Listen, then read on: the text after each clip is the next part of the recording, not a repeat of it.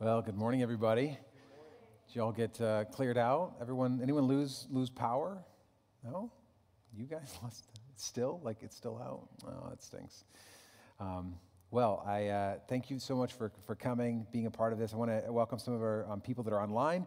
We have Sierra and Kyle, Cheryl Ramsey, Emily Griffin, Vika, Pat Casaboom, and Wilmot. And over in our family room right now, we have the Kogan family. Miss you guys. And so we've got a ton of people those are just people that have just said that they identified that they're online. I want to let you guys know I've got a really an announcement we've been kind of holding off on, and we're real excited to let you know about. That we have now published the registration for our Christmas Eve services. They are happening on Christmas Eve, which is always December 24th, and we have 2 of them this year.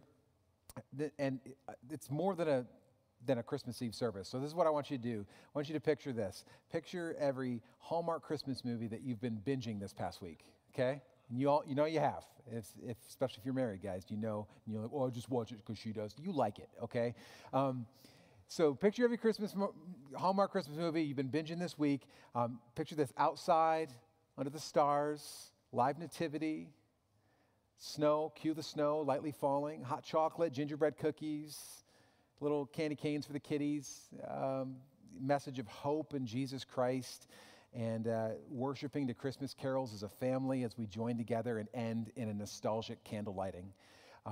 It's going to be awesome. I don't know why you're not even signing up for it right now. In fact, we put it online on like Friday. We didn't even make an announcement. It was kind of live in our event registration. We already have like over 50, 60 people that have signed up so far. So as is everything right now, limited capacity. So make sure you pre-register at nlc.today, sign up for it. We're going to have a 4 p.m. and a 5:30 p.m. on Christmas Eve. And about a 45-minute just time together. And we're going to have some warmers outside in case it's frigid. Only time we'd probably cancel would be if it was raining out. If it's snow, that's even better, right? So it's going to be awesome. If for some reason you're not able to come or you prefer to stay at home, we want to let you know that our 5:30 service, the second service, will be streamed online on our YouTube channel with special online hosting, bringing you all of the holiday fun right into your living room on YouTube. So make sure you check that out if you're unable to make it or just you're not ready to come back. So anyway, I think that's it. So sign up, nlc.today, make sure you get in. Let's get into the Word of God. So turn to Luke chapter 15. If you've got your Bibles, or if you're like Pastor Tom, you've got your YouVersion app on your phone, you can pull that up, Luke chapter 15. And this is episode 2 of a series that we started last week called Lost or Found. And I want to give you a quick recap, real quick, in case you missed it or in case you have a really incredible short-term memory. Then Luke chapter 15 begins with setting up a scene where Jesus is talking to a bunch of people. And this is what it says in verse 1 of Luke 15. Now the tax collectors and sinners were all gathered together. We're all gathering around to hear Jesus. But the Pharisees and the teachers of the law muttered, it's a good word, "This man welcomes sinners and eats with them." So I want you to capture this. Jesus, the crowd that's following him, is made up of all kinds of people, including the unscrupulous. These are sinners, on purpose sinners, tax collectors. These are people that are known for being devious or downright sinful. And the reality is that people that were nothing like Jesus liked Jesus. They liked hanging out with him. They liked gathering around, following him from town to town. And people who were nothing like Jesus, Jesus liked.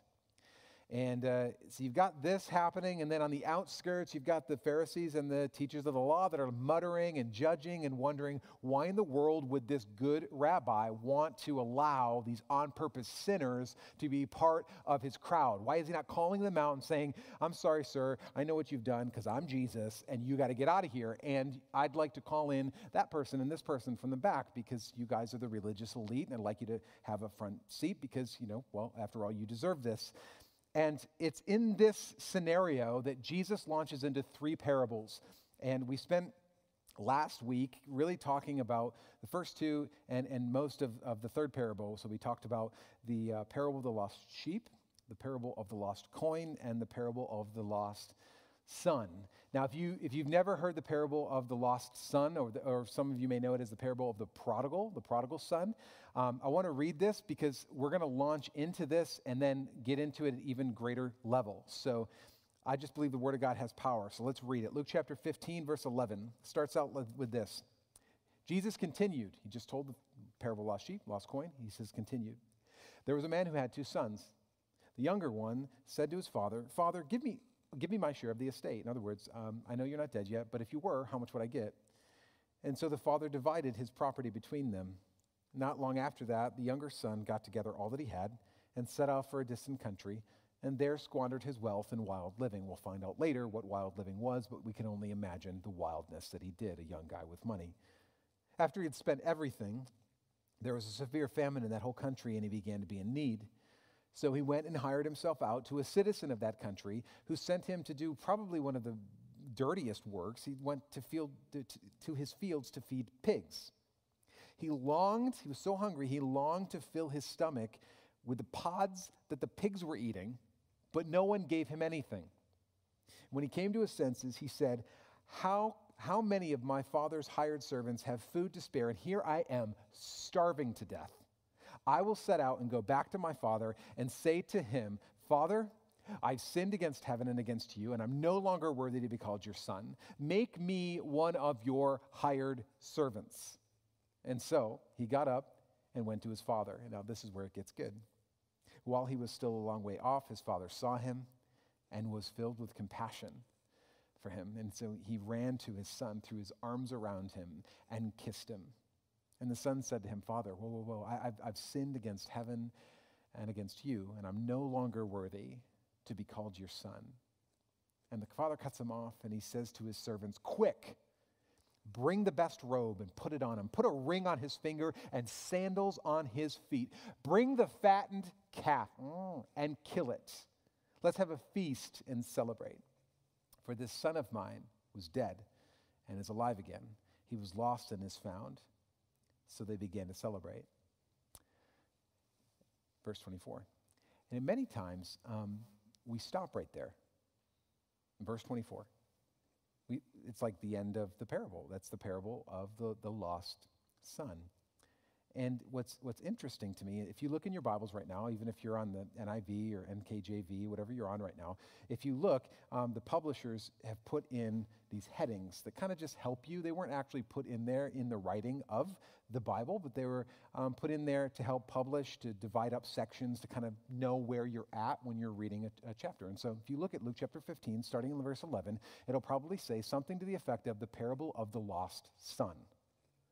For some of you, it might say the parable of the prodigal son, but more times than not, it just says the parable of the lost son. Now, here's what's interesting, and this is what I was praying about and the Lord was revealing to me this week. It's interesting that verse 11 actually begins this whole parable with this sentence. You can read it yourself. There was a man who had 2 sons. 2. So it's really actually quite odd that we would name it the parable of the lost son, the parable of the prodigal son, because actually when Jesus was telling the story, he didn't say anything about just one son. We focus a lot on that. It's a great story. We talked about this last week. It's like a whole message of hope and grace and the Father's love, and it's so amazing. But that's actually not what Jesus was saying. He actually says that there was a man who had 2 sons. And what I want to talk about today, and what I will argue, is that the second son isn't an add-on, and he's not an addendum to this story. In fact, I would say that the end of this parable is actually what Jesus was building to. So many times we see the climax as the kissing and the hugging and the twirling of the younger son and the father, and yet I would say that this is the actual point that Jesus is getting at, and it's kind of nestled in this portion of Scripture that we use or look on as kind of this, and then meanwhile, this was happening as well. It starts out with 2 sons and ends with 2 sons. So let's pick it up in verse 25. Meanwhile, the older son, the second son, was in the field. After all, somebody needed to work, right? Because the other Yahoo ran off with the money. So now he's got twice the amount of work to do. When he came near the house, he heard music and dancing, and so he called one of the servants and asked him what was going on. And the servant says, "Your brother has come," he replied. "Your father has killed the fattened calf because he has him back safe and sound." Verse 28. The older brother became angry and refused to go in, so his father went out and pleaded with him.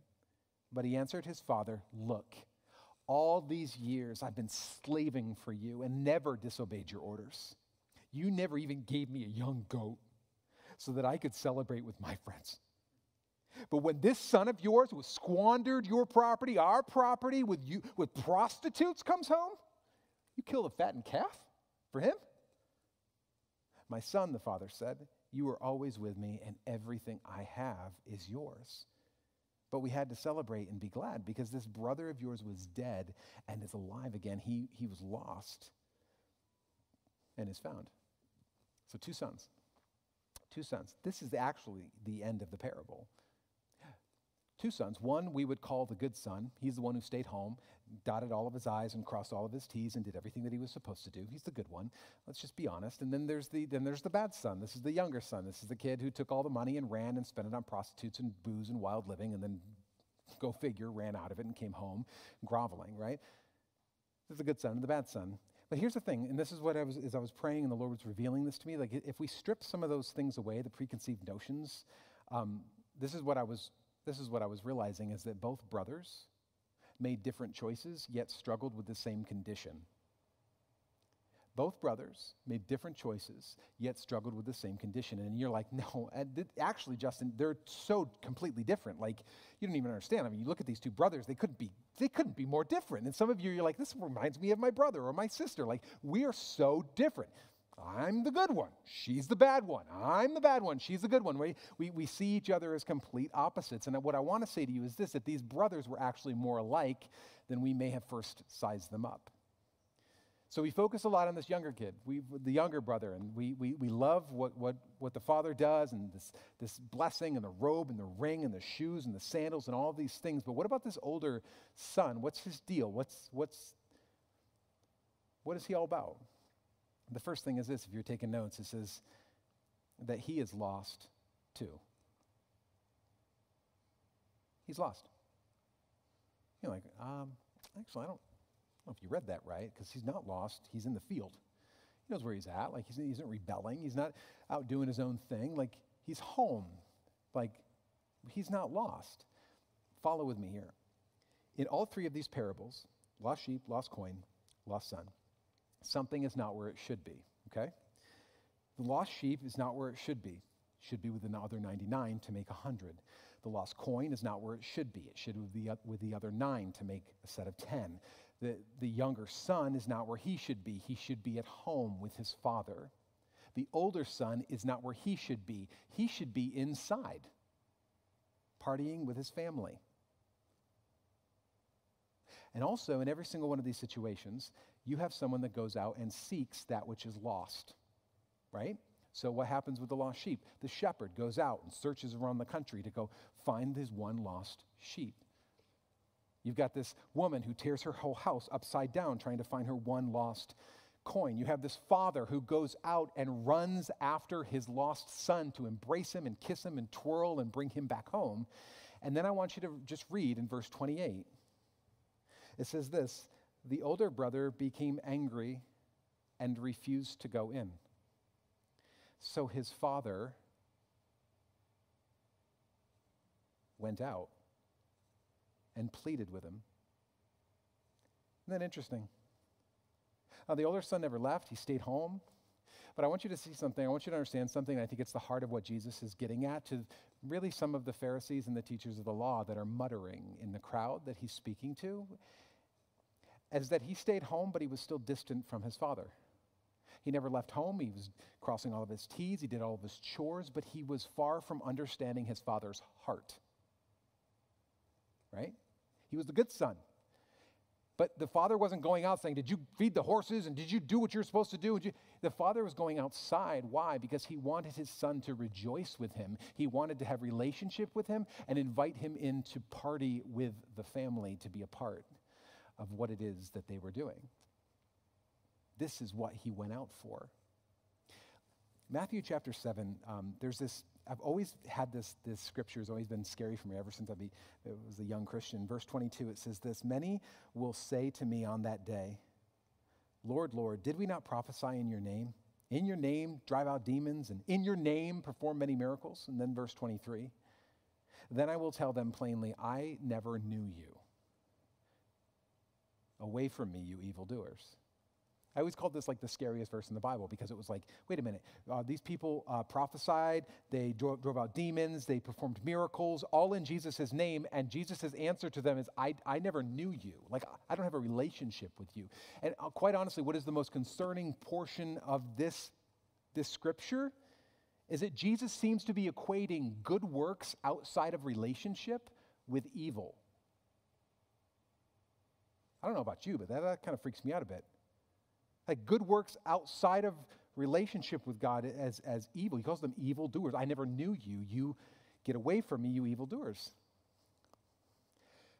Because God is always after your heart. He's always after relationship over religion. We want to give him religion, like our way of earning our way into favor and our way of getting closer to him. And he's like, I already made a way. That's why I sent Jesus, my son, to die, to rise again, so that you could have more and better life, so that you could have a way to be able to come to me. You don't need to make your way on your own. He always is after relationship over religion. And I just believe this older son is like an example that you can be about your father's business and yet disconnected from the father's heart. Catch that? Honestly, this is something I've never really heard anyone preach on this. It was just kind of like, I just knew that I wasn't finished, and the Lord started speaking to me about some of these things. In verse 31, let me show you. He says this is what the Father says to the Son. He says, my son, you are always with me.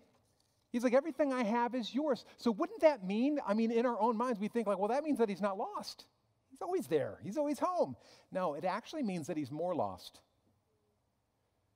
He's more lost. Well, Pastor Justin, how can you say that he's more lost? He's never left home. He's not out there. Everyone knows where he is. And yet now I would say that he's actually more lost. How can someone be more lost than someone else? So I wanted to show you something. So I've got these two roses. One of them has been through a little bit more than the other, as you can see. So here's my question for you, and I hope that this helps you understand the point of what I'm trying to make here. Here's the question.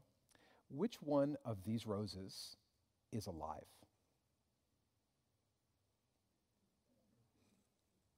The truth is, they're both dead, right? They've both been cut off from the source of life. The only difference between these two roses is that this one doesn't know it yet. This one does. This is your future, right? The only difference between these two roses is that this one doesn't quite know it yet. And I just believe what Jesus is communicating is something that's been rocking me once I was realizing it and praying through it this week, is that both sons made different choices but struggle with the same condition. They're both separated from the Father. Looks differently. One of them goes in rebellion and one of them goes in religion, but the reality is that they're both separated from the heart of the Father. Both are lost, and I would say that the older son is more lost. Why? Because he doesn't know it. He doesn't know it. He's just doing the work, and he's doing everything that he should do. And so this is what I need you to grasp, is that he's not lost because of his badness. Most of the time we look at lost people and we're like, they're lost because why? Because they're doing drugs, they're out there doing this, they're out there doing that, they're rebellious and all that. That's easy. That's low-hanging fruit. He's lost because of his goodness. What? How can you be lost because of your goodness? Listen, I want you to understand this, that religion can be just as dangerous as rebellion. In fact, I would say that it's actually more dangerous. Why? Because it's so deceiving. Because you don't realize it. You're doing all the right things. You're giving, you're serving, you're coming to church, you're doing all of these things, and you're doing the work of a son or a daughter, and yet you're disconnected from the heart of the Father, which is the only thing that actually God calls us to. He's not lost because of his badness. He's lost because of his goodness. And it's so stinking sneaky. So 3 points. One is this, that our goodness can actually disguise the condition of the heart. Can disguise the condition of your heart. Think about this. It wasn't the older son's rebellion that disconnected him. It was his religiousness that separated him from the Father. And for the rebellious son, his sin is obvious. It's so simple. I mean, come on, like, dude, the guy's, he took all the money and ran. He's spending it on prostitutes. He's doing all these things. We all can see it. It's so easy. It's so blatant. He's using his rebellion to become his own savior and his own Lord. I don't need a dad. Just give me your money. Give me what you have, and I'll take it. I know better, and I'm going to do my thing. I'm going to be my own savior. I'm going to be my own Lord. But it's really different when you look at the older son. It's really hard to see. Why? Because it's so sneaky. It's disguised. He's actually using his rebellion. He's doing everything right. He's never doing anything wrong. He doesn't smoke, drink, or chew, or go with girls who do. And so he's using his religion to become his own savior and his own Lord. I'm just kind of, I'm putting in there, I'm doing all the right things so that it will pay off to me. I heard someone say, and I'm not sure who the quote's from, but it's this: sometimes what can separate you from God is not so much your rebellion, it's your damnable good works. I almost swore, I think. It's not so much your rebellion, it's your damnable good works. It's the things that you think are saving you. It's the things that you think are putting credits in your account that are going to, at the end of the days, going to win you a ticket to heaven. Those are the things that can separate you from your Father just as much as your rebellion. And it's so sneaky, and it's always about the heart. Both sons in here, both of them are lost. Both of them don't really want closeness with their father. They want to use what he has. You get that? They both wanted the benefit of being a son without the limitation of having a father.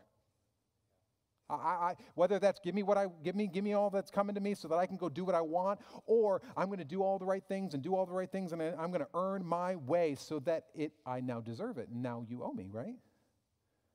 And this is exactly what he does. The second point is this: that goodness can be used as a weapon against the father. And this is what kind of self-righteousness looks like. He says this in verse 29. Look at how he talks to his dad. You kiss your mother with that mouth? He says, he answered his father, look! Exclamation point. It's in all languages, I think. All these years, I've been slaving for you. Catch this? And never disobeyed your orders. Yet you never even gave me a young goat so I could celebrate with my friends. You see what he's doing here? I want you to understand what he's saying here. You strip all the stuff away, and it's like, I know that's kind of silly and funny, but all of a sudden, I want you to see this. He is claiming that his father now owes him for his goodness. Look! You see all the good stuff I've been doing? I mean, I've done this, and I've never done that, and I've always done this, and you've never done that, and all these things. It's almost like he's been keeping a secret chore chart. Little stars. He puts them in himself. Yeah, good job. A little tally of all the good stuff that he's been doing, just in case. Just in case he's got to turn in the bill of goods and say, here you go. This is why I deserve what is coming to me. And we don't know if he's been doing this his whole life. Maybe that's just kind of how he is. He's got a little chore chart, a little tally he keeps in his back pocket of all the things that he's done. Or maybe he started doing it once that younger brother, once he realized that he couldn't really trust his dad to handle the finances because of how willy-nilly he was with that younger brother. All of a sudden he realized, man, I think I better start keeping track of what's going on, because not only do I have to do more work, but it's with less money, and I want to make sure that what's coming to me is coming to me and that I earn this thing, because you owe me. You owe me. Either way, let me tell you, religion will cause you to keep very good records. Very good records. Of yourself and of others. Because everything needs to be fair. Everything needs to kind of come out in the end. And we have this belief, and this is what I was processing this week, is for some of you, we're like, yeah, this is not news to me. It's news to me. At least God's just speaking to me about it in new ways. I know that we all, like, if you're a Christian, that you believe that Jesus Christ has saved you and he's cleaned you and all these things. But here's what we want to believe. Because if I'm going to err and I'm going to go in one of these ditches, I'm not going to go in rebellion. I'm going to go in religion. That's just me. You may be like, no, it's totally rebellion for me, Pastor Justin. I'm going to take the money and run, right? And then be like, oh, that sucked. And then I'm going to go back. But for me, it's religion. So I want to continue to look at my life as we're like in the balances of a scale, right? We kind of, if you go to the market, old-time markets would do these scales. And so we believe that our good deeds go in one and our bad deeds go in the other.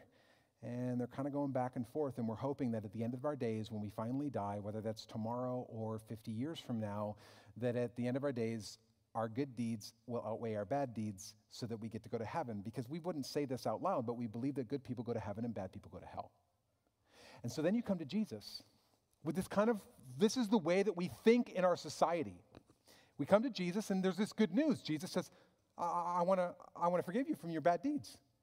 We're like, hallelujah, that's awesome, because this has been a problem for me, right? I've put a lot of that in there, and it's, I don't like to admit it, but it's kind of outweighing my good deeds. I try to help people cross the road, but sometimes I get tired, right? And then we say, well, what I got to do? You just receive Jesus Christ, your Lord and Savior. That's it? I just got to do that? Yeah. So we make him our Lord, and then all of a sudden, our bad deeds go away, and we're like, this. The scales are tipped in our favor. This is awesome. Thank you, Jesus, right? Now, this is the sick, twisted part of religion. If we're not careful, we start to look at the scales of our life and we say, it's actually my good deeds still that are weighing the scales in my favor. Thank you, Jesus, for freeing me from my bad deeds. But I'm so glad I had those good deeds to help weigh this thing out. And Jesus is like, no, I actually want you to throw away the scale. Excuse me? This is my retirement, right? And when I die, this is all I got left, right? I've been putting some investments into this good deed thing, and you tell me to get rid of that. I mean, this thing could go all over the place. God says, get rid of this thing. I actually want you to repent not only of your bad deeds, but your good deeds. Excuse me? I don't even understand how in the world that even makes sense. And before you think that I'm a heretic and you're like, I don't know if I necessarily agree with you, the Apostle Paul writes about this about his dependence on religion. And I just want you to see how blatantly he says it. It's even worse than me. Philippians chapter 3, verse 7. I'm going to read it in the Message paraphrase. He says, the very credentials these people are waving around as something special, the credits, I'm tearing up and throwing out with the trash, along with everything else I used to take credit for. And why? Because of Christ. Because of Christ. Yes, all the things I once thought were so important are gone from my life compared to the high privilege of knowing Christ Jesus as my master firsthand. Everything I once thought I had going for me is insignificant. Dog dung. Dog dung. Dog dung. I've dumped it all in the trash so that I could embrace Christ and be embraced by him. I didn't want some petty, inferior brand of righteousness that comes from keeping a list of rules when I could get the robust kind that comes from trusting Christ, God's righteousness. I want you to see what it is. I mean, Paul's talking about the exact same thing here. Isn't it interesting that Paul said that he not only had to repent of his unrighteousness, he also had to repent from his self-righteousness in order to embrace God's righteousness. He's like, it's not only my badness that's keeping me separated, it's also my goodness that I think is so good, but it's actually distancing me from leaning in on my dad because I think I've earned it. He actually says, what I used to think was a credit to my account was actually a debit. What I used to think was the best thing that came out of me is actually the worst thing, dog dung, that came out of me. Dog dung. It's the worst thing. I used to think that this was the good thing, and it's actually the bad. The second point is that our I think it's the third point now. Our goodness can hide our hatred for the law. Our goodness can hide our hatred for the law. It says, verse 29, but he answered his father, catch these words, look, all these years I've been, look at the word, slaving, not working, doing my chores, slaving for you, and I never disobeyed your orders. All of a sudden, it goes from like just being a son in the family to now he's a slave for a dictator. Isn't that weird? What used to just be like, yeah, this is what we do. It's part of the farm. This is my family. This is my role in this family and all this stuff. Now he's like, I am slaving for you all these years. Never disobeyed you. It feels like when I ask my kids to clean their room, honestly. Right? Could you clean your room, please? Could you clean your room, please? Clean your room, please. Oh, my gosh. this is like some sort of Nazi regime that you call home, right? Can't even believe that this inhumane torture that you would ask me to clean my room. All of a sudden, like, you're just like, what in the world? I just asked you to clean your stinking room. I asked you 5 times. You're lucky I asked you 5 times, right? And when we get to this place where all of a sudden we see what used to just be part of a family is slaving for a dictator. And I want you to see what the older son is doing here. And this is kind of to wrap your head around. He's actually trying to use his past obedience as an excuse for his present disobedience. I don't think you got that. He's actually trying to use his past obedience as an excuse for his present disobedience. I always, and you never, I never, and you always, and I do, and you don't, and I this, and because of that, I want my way. And because of that, you owe me. Because of that, you better give me what I've got coming to me. You owe me. And he ends up using his goodness to leverage to get his way. Or at least he thinks he will, because he's still thinking that this is how it works. Because it's his self-righteousness that keeps him outside rather than going inside. I got to prove a point. Somebody's got to be taking care of this land. Somebody's got to feed these pigs. Somebody got to feed these horses. Somebody got to do these things. This Yahoo, son of yours. I didn't call him his brother, if you notice. This Yahoo son of yours comes back. You kill the fattened calf. You had a big party, invite everybody around. And somebody's got to do this work because I've been having to do twice of it with less money. It's his self-righteousness that keeps him outside. I just want you to understand, to prove a point, it's his self-righteousness that doesn't allow him to forgive. Why? Because he can't, because the tally's off. It's his self-righteousness that kept him in the comparison trap. It's his self-righteousness that made him hate his own obedience. I hate it. It's his self-righteousness that made him stay home and resent it. Do the right thing and just for the wrong reasons. It's his self-righteousness that fueled his anger, and it's his self-righteousness that made him miserable. That's what we find him.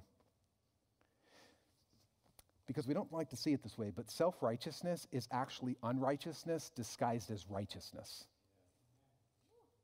You see that? It's the same thing. In God's eyes, he's like, I really don't care if you're unrighteous and you're rebelling and taking all of it and sleeping around and doing all these things, or if you're self-righteous and you think that you could earn what was given to you for free. I see both of those as unrighteousness. And you're just trying to disguise it and act like it is righteousness, and it's so stinking sneaky. So sneaky. Because we can understand if we're talking about a rule breaker and a rebel, and he's taking the money and running with it and doing all these things, and he's obviously disconnected and alienated from the Father, and he knows it, and he did it on purpose. And these are the people that Jesus is gathering around, and the people, the Pharisees and the teachers of the law are saying, why would you hang out with these people? You know what they're doing. You know what they've done. You're Jesus. Why would you even allow them in?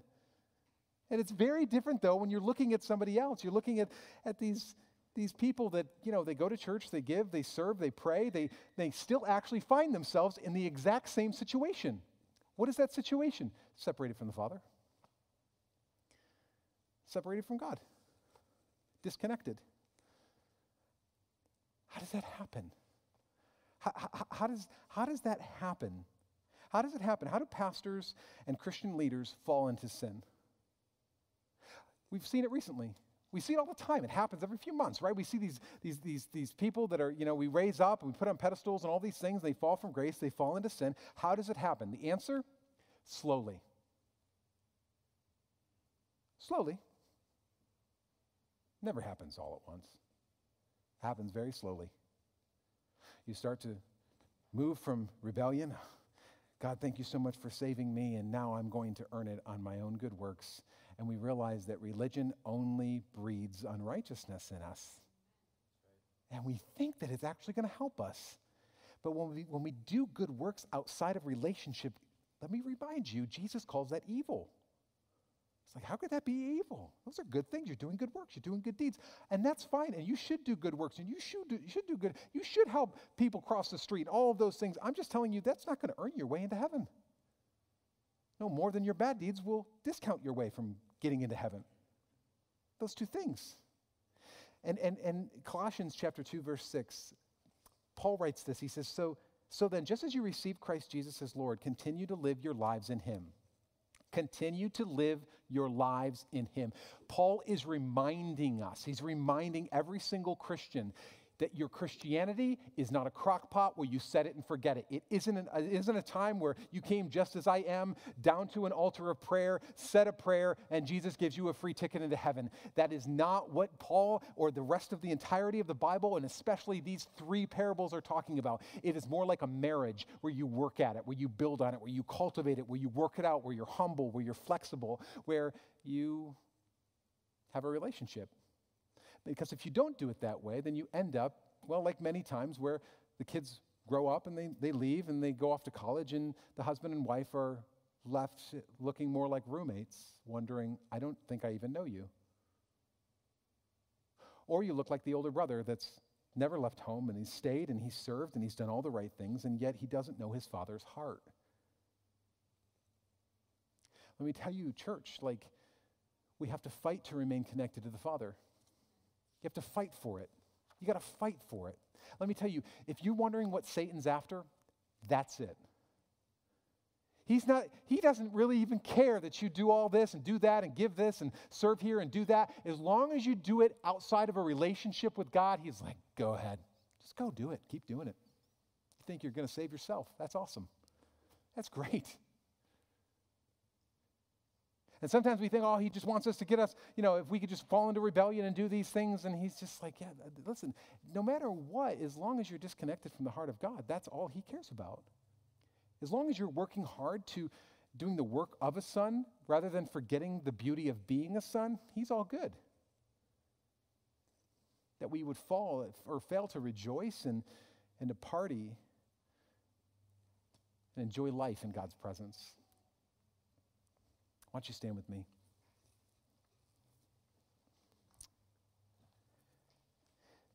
There's this question that rolls around in me that I've been just processing this whole week, which is, okay, so which son do you want to be like?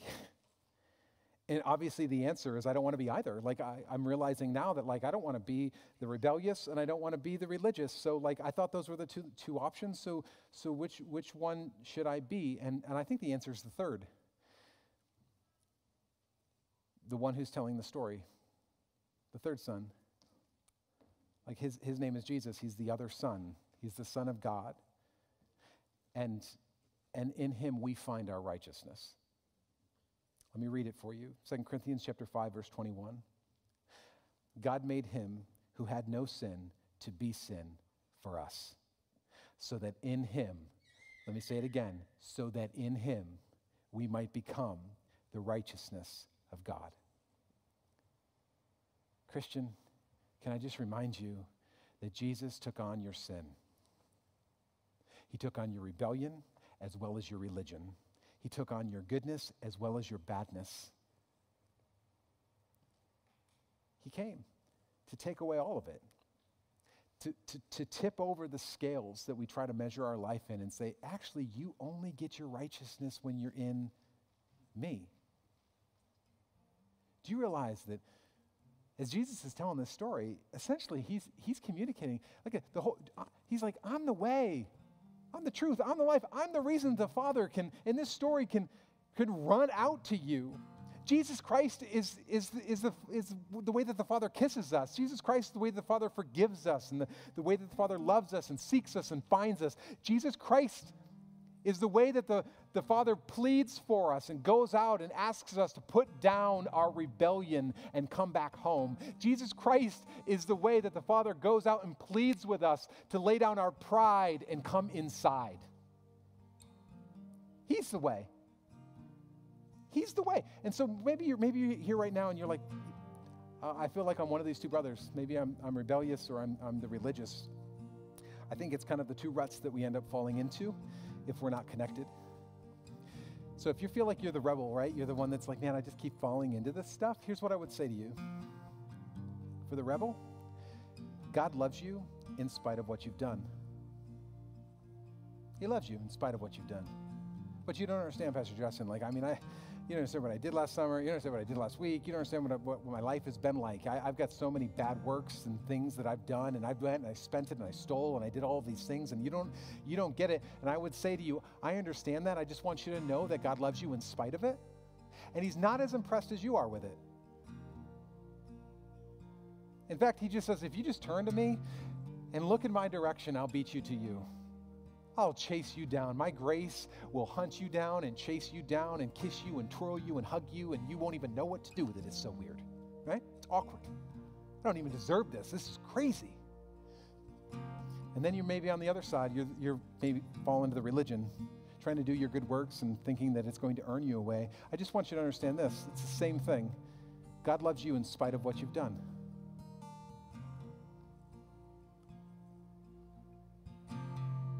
But it still credits me, though. I mean, right? Like I did some good stuff, and I've been dedicated, and I pray, and I give, and I serve, and it's great. And God, listen. But I just need you to know, He loves you in spite of it. He doesn't owe you because of it, and you haven't earned anything because of it. When we come to the place of just realizing, my gosh, this father in this story doesn't even make any sense. I've never met a dad like this, who would take a younger son walking into rebellion and run after him and kiss him when he smells like he does and he's done what he's done and all of this stuff, and welcome him back into the family, kill the calf, and you got the robe and the sandals and the ring. And then he would love this other son that thinks that he owes, like, you owe me? You're kidding me? Like the father would look and say, you think I owe you? Everything I have is yours. It's all yours to begin with. You don't have to fight for it. Come on inside and just be. Stop trying to do. Just be with me, with me, with me. And my hope and my prayer is that no matter where you're at today, rebellious or religious, that you would run after your Father and come into His presence. And so, Jesus, I pray right now over the rebel and the religious in the room today, those who fall in one category or the other, or tripping or sliding, finding themselves sliding into one or the other. Jesus, I pray that we would run hard after you and not settle for rebellion, and certainly not settle for religion, but that we would run after your righteousness. And so, Jesus, we repent. Maybe right now you repent of your rebellion, of your badness, your bad works, the things that you know that have been separating you from God. But I want to encourage you, church, to repent for your good works, for the things that you know have been separating you from God, because you've been putting all your hope and all your trust and all your faith and all your life and all of the things, thinking, this is going to earn me something. I'm putting away something. Jesus, we rely wholly only in you. I ask, Jesus, that you would have your way in this place. And as we walk out and we go about into real life, into our days, Lord, that we truly would walk in the righteousness of Jesus Christ. And that we shed off all of those other things and realize, man, He loves me in spite of what I've done. What a dad. What a ridiculous dad. I thank you for the love that goes above and beyond everything that I could ever hope or even imagine. Lord Jesus, I thank you for your hope. We thank you. In Jesus' name we pray. Amen, amen, amen. God bless you, church. Have an amazing week. See you next week.